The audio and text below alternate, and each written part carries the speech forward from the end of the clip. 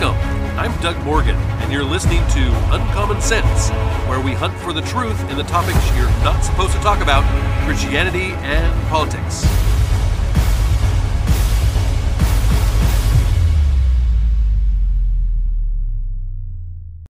I was asked a question the other day about this podcast. They asked me, since the name is Uncommon Sense Christianity and Politics, was it more about politics or religion? And I had to think about that for a second and admit that it does lean on the political side of things, but from a Christian perspective. And it's not always that way. Oftentimes, we do episodes that are purely faith based, but most of the time, we look at what is going on around us and bring you the world as we see it through the lens of the church. So today, I want to take a look at some stories that really do affect Christians in some way. And I understand that we have listeners of all different faiths and some that are not Christian at all, even. And that's okay. We will continue to do what we do. And you don't have to be a follower of Christ just to listen to our podcast. But when you do have a relationship with Christ and he starts to change the way that you see things, it does give you an entirely different perspective on the world. Take this first story, for instance. It's a good example of what I'm talking about. From a series of articles from the Daily Wire comes this: the NFL quarterback who almost became the first rookie to take his team to the Super Bowl is a devout Christian. San Francisco 49ers quarterback Brock Purdy started 7 games in the 2022 season and won all of them until Saturday. Astonishingly, he was the last player selected in the 2022 NFL draft. They label that person Mr. Irrelevant. The 49ers started the 2022 season with Trey Lance as their quarterback, but he was injured and out for the year in the second game of the season. Don't remind me, he was on one of my fantasy football teams. But Jimmy Garoppolo, who led the San Francisco team to the Super Bowl in 2020, succeeded him. But he was injured against the Miami Dolphins on December 4th. And in addition to being a super talented football player, I love the fact that Brock Purdy is so open about his faith in Christ. That statement right there was from Franklin Graham, who wrote on Facebook after the 49ers after they defeated the Dallas Cowboys just a week ago Sunday. Now, he also said, or actually, this is a quote from Purdy. He says, "It's been football, man." He said, "I don't try to make it more than it is. I'm a faith-based guy, so that's how I stay grounded. And I don't look at football like it's literally everything. It's not. And it's not even a do or die or anything like that," he said. It's a game and it's a job for sure. And I take it very seriously. But at the end of the day, I don't know. I don't know. I'm not defined by the wins or losses as a person. Like, that's not who I am, he continued. He also said, "I'm not just a quarterback. I wasn't born to just be a quarterback and play football. And that's it. Like, I have a life and everything like that. And I remember that. But at the same time, man, I'm a competitor. I love to compete and I want to win at all costs. And so I've been enjoying that as well as, so that's where I'm at," he said. "That's how I stay grounded with it all. But I'm definitely thankful and blessed to be here." In 2019, when he was the quarterback of Iowa State as a sophomore, Purdy told the Sports Spectrum that he wanted, quote, "others to see God through my actions," unquote. "Every time I step on the field, I want to bring him glory. Even when we lose, I point to God and thank him for the opportunity. Everything happens for a reason. It's all a lesson from the Lord. It's a game. It's not my life. It took me a long time to realize this, and I used to put football in front of the Lord. I would pray for him to keep me safe and to, give me a good game, but it isn't about that. Now I pray that I would make the most of the opportunity he's given me and win or lose, that I would put him first. This is directly quote from Purdy himself. Now, interviewed again in 2021 on this Sports Spectrum podcast, Purdy recalled when he first played football at Iowa State and his metamorphosis after a hard first week of fall camp, prompting him to get on his knees and ask God to forgive him for making his relationship with Jesus Christ secondary to football. Quote, "It was just a great reminder of where my identity is and where it lies. And it's in Jesus. And I continue to learn and to lean on him. Again, the next day, I didn't go out and throw for 500 yards and was this awesome quarterback. But it was just this peace that I had with him, knowing that, hey, no matter what, I'm going to face moving forward during college football.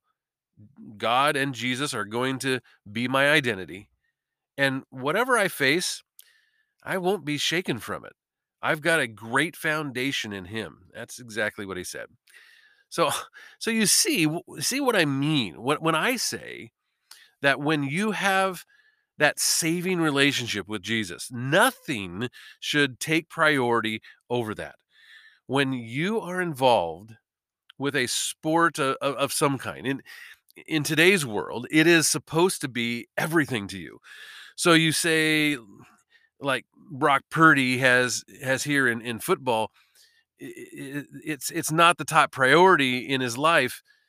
Well, that's kind of uncommon, wouldn't you say? But no matter what we put first in our life, it's it is always a spiritual battle. Those that hate God and his followers will always attack whenever and wherever they can. I mean, in fact, Father Leo Patlinghug, who put it this way in his opinion piece, he said, "The battle between good and evil can be likened to a messy food fight." I kind of like this, and I wanted you to hear it. God originally created food to foster health, unity, comfort, and goodness. But in the hands of the enemy, it creates the perfect opportunity for cancel culture to attack the dinner table and the people around it. During the riots of 2020, Chick-fil-A was hit with a wave of protest, even though its employees kindly serve everyone with a "my pleasure" type of thing. The owner, Dan Cathy, he's a Christian and didn't want to provide financial aid to the LGBTQ organizations. His company provided millions of dollars to support the homeless and the poor and the hungry. But that's not enough for cancel culture. These social justice warriors who supposedly respect diversity and diverse experiences and defend freedom of expression did everything possible to destroy Jack Phillips. He was the cake decorator in Colorado. A gay couple sued Phillips for not decorating a wedding cake to celebrate their marriage because it went contrary to his Christian understanding of marriage. That gay couple went to great lengths to destroy this man's livelihood, and it took the Supreme Court to finally decide in favor of this man's conscience and the freedom of religion and religious expression. This group wants to force a Christian to make a cake for a same-sex wedding, but would never ask a vegan to serve burgers. Proponents of cancel culture want to be recognized as agents of high morality and principle, but they are hypocrites. They make demands like spoiled children, but they have more than tears and tantrums. They have powerful politicians, popular celebrities, access to 24 hours of op-ed media posing as news stations, and billions of dollars from powerful industries to cut down anyone who disagrees with them. The deeper reality is that um, the militant vegans want to impose a moral culinary cult on everyone, and they believe eating meat is cruel to animals. According to them, veganism will save the planet, even though the planet existed just fine for millions of years without them. As a chef, I enjoy eating vegetables, but I am always confused as to why vegans try to mimic the taste of meat. Have you ever thought of that?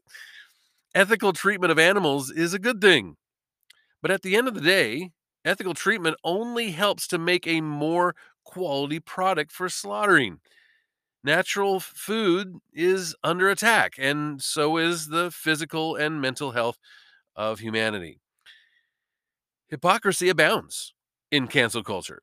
Its agents now vow to be inclusive and all embracing, but they create havoc to shut down restaurants with Christian owners and bully customers at these establishments because they vote differently. And worst of all, they want to save creation, but would gladly kill an unborn child. For them, another mouth to feed would be harmful to women.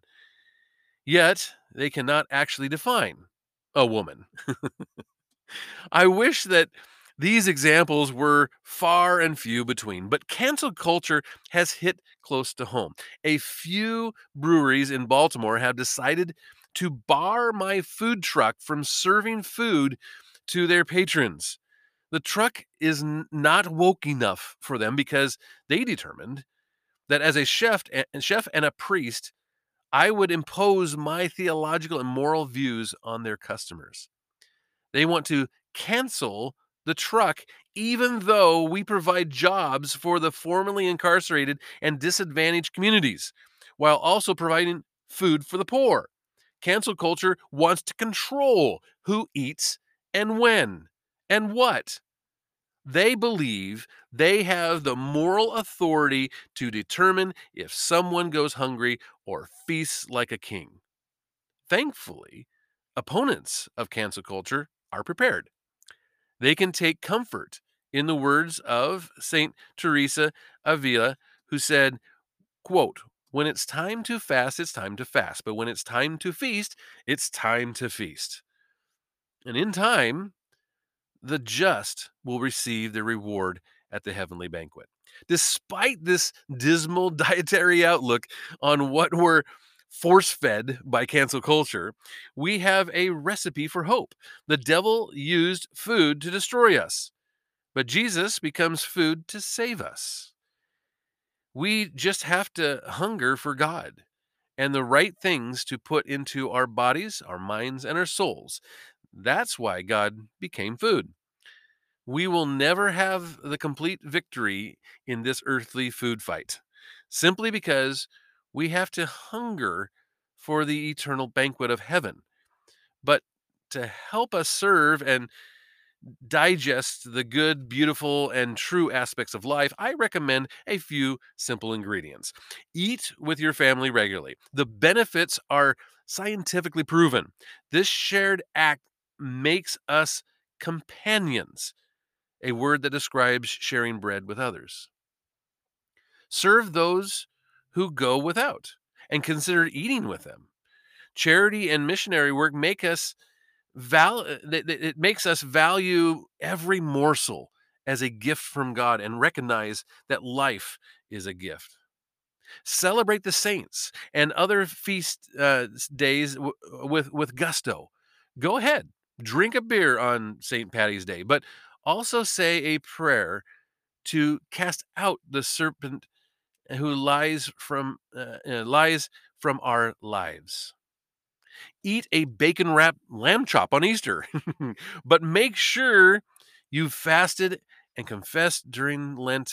Feast and fasting days are the the remedy to the monotony of life, which the devil wants to make tasteless and boring.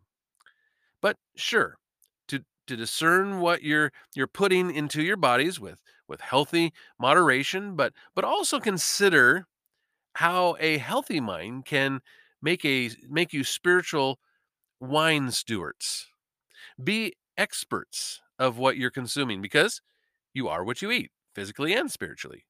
And finally, pray before you eat. Live a life of gratitude and consider how every bite is a connection to God's creation and to the people who had a part in feeding you. Being grateful makes us conscious of the divine who can turn leftovers into feasts for the soul. Cancel culture's weaponization of food to divide and destroy will eventually backfire because its members will eventually cancel themselves. Thankfully, real food lovers will be on hand to nurse them back to sanity and health, one meal at a time, just like Jesus did. Bon appetit and win the war.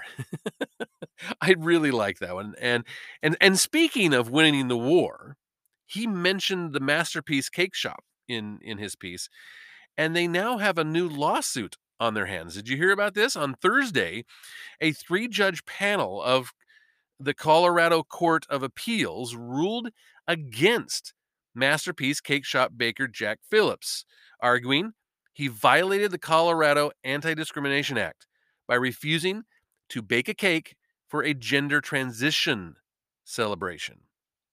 Now, critics of the ruling point to Phillips' earlier win at the Supreme Court, which we talked about, which narrowly ruled in his favor as the reason for the baker continues the fact that he continues to be targeted by activists. In 2017, former Justice Anthony Kennedy, who wrote the majority opinion that some have argued, essentially said Phillips could have lost um, his Supreme Court case if it didn't if it hadn't been for Colorado officials openly disparaging Phillips and his Christian views. He might have lost that case at the Supreme Court. The narrow decision has allowed Phillips to continue to be persecuted, critics say.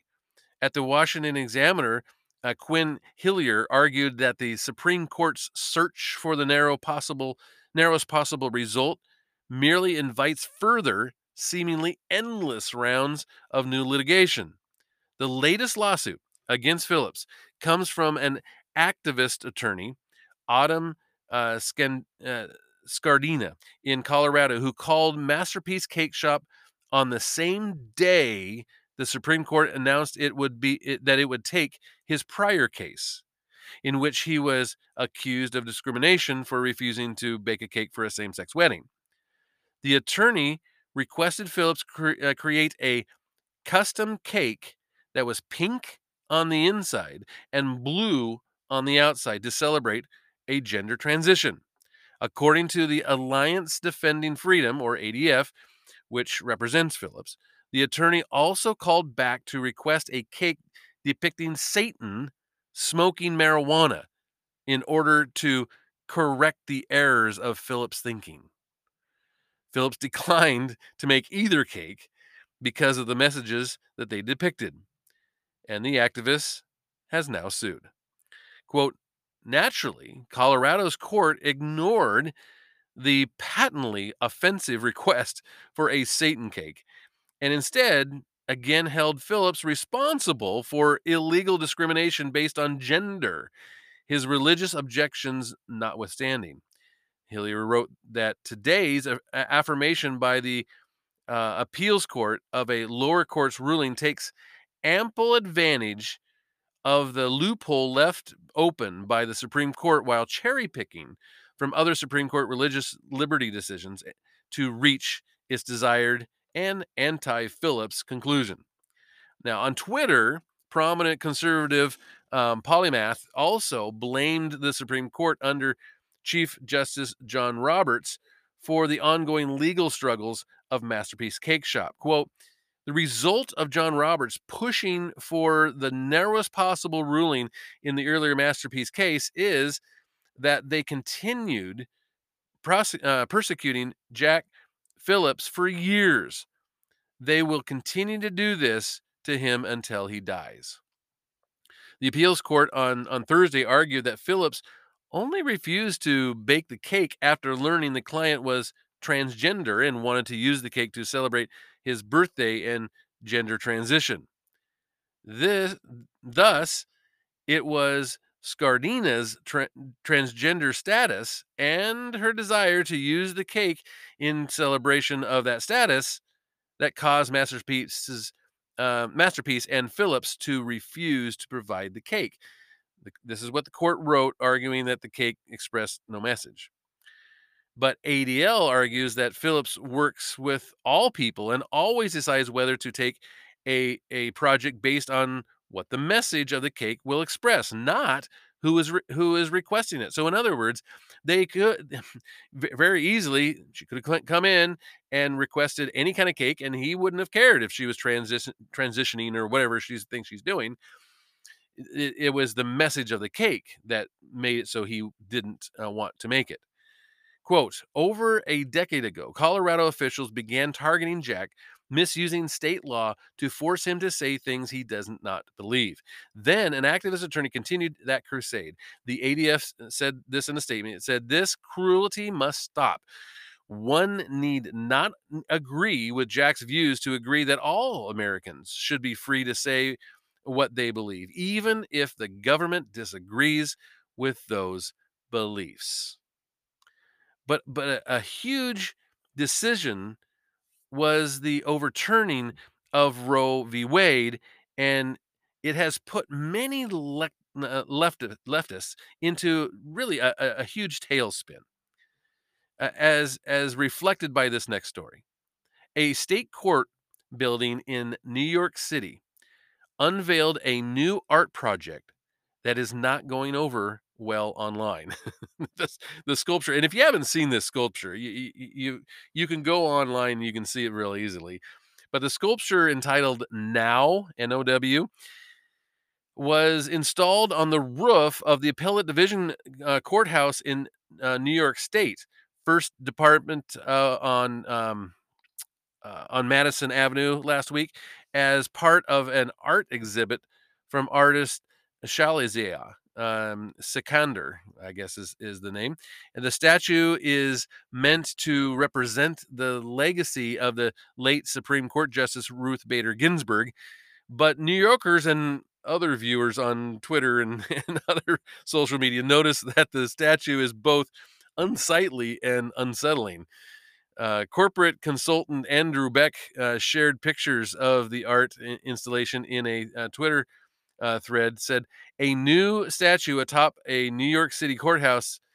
The artist says it's part of an urgent and necessary cultural reckoning underway as New York considers traditional representations of power in public places and recast civic structures to better reflect 21st century social mores. the, the roof of the court building is lined with statues of famous lawgivers from history and legend, and the statue is situated on the corner of the building with brazen metal standing out against the weathered stone statues next to it. It depicts a woman with hair braided into long spirals like ram's horns or something, and a web of tentacles like protrusions out of each arm, wearing a lace apron like the one Ginsburg wore over her robe, and standing on a pink lotus flower. Now, the a profile for the statue, written by the New York Times, said that the statue is the first female figure placed on the court's building, and she, the statue, is a fierce woman and a form of resistance in a space that has historically been dominated by patriarchal representation.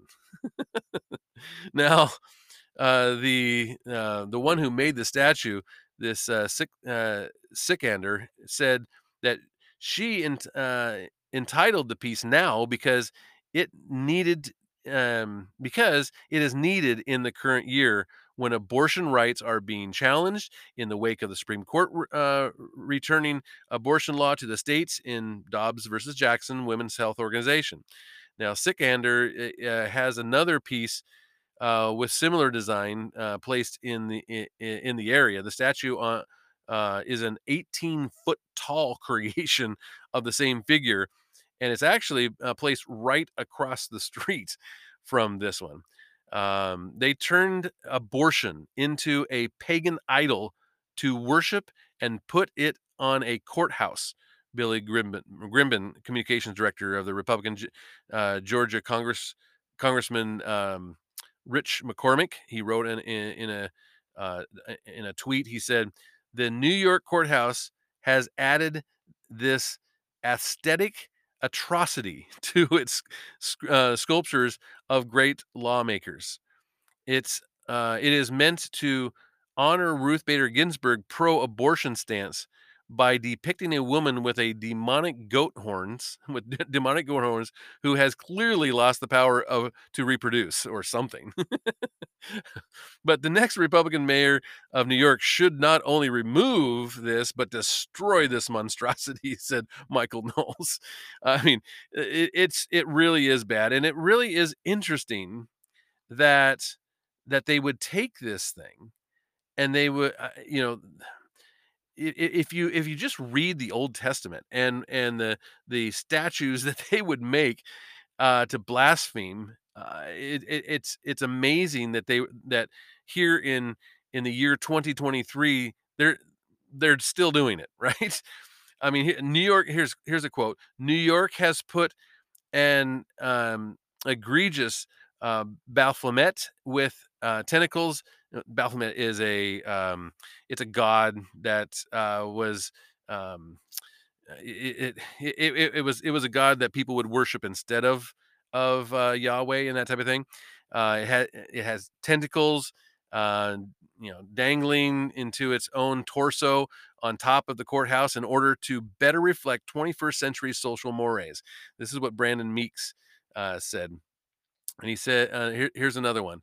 The ugliness is the point. This is from the New Foundation and America Firebrand digital director Logan Hall.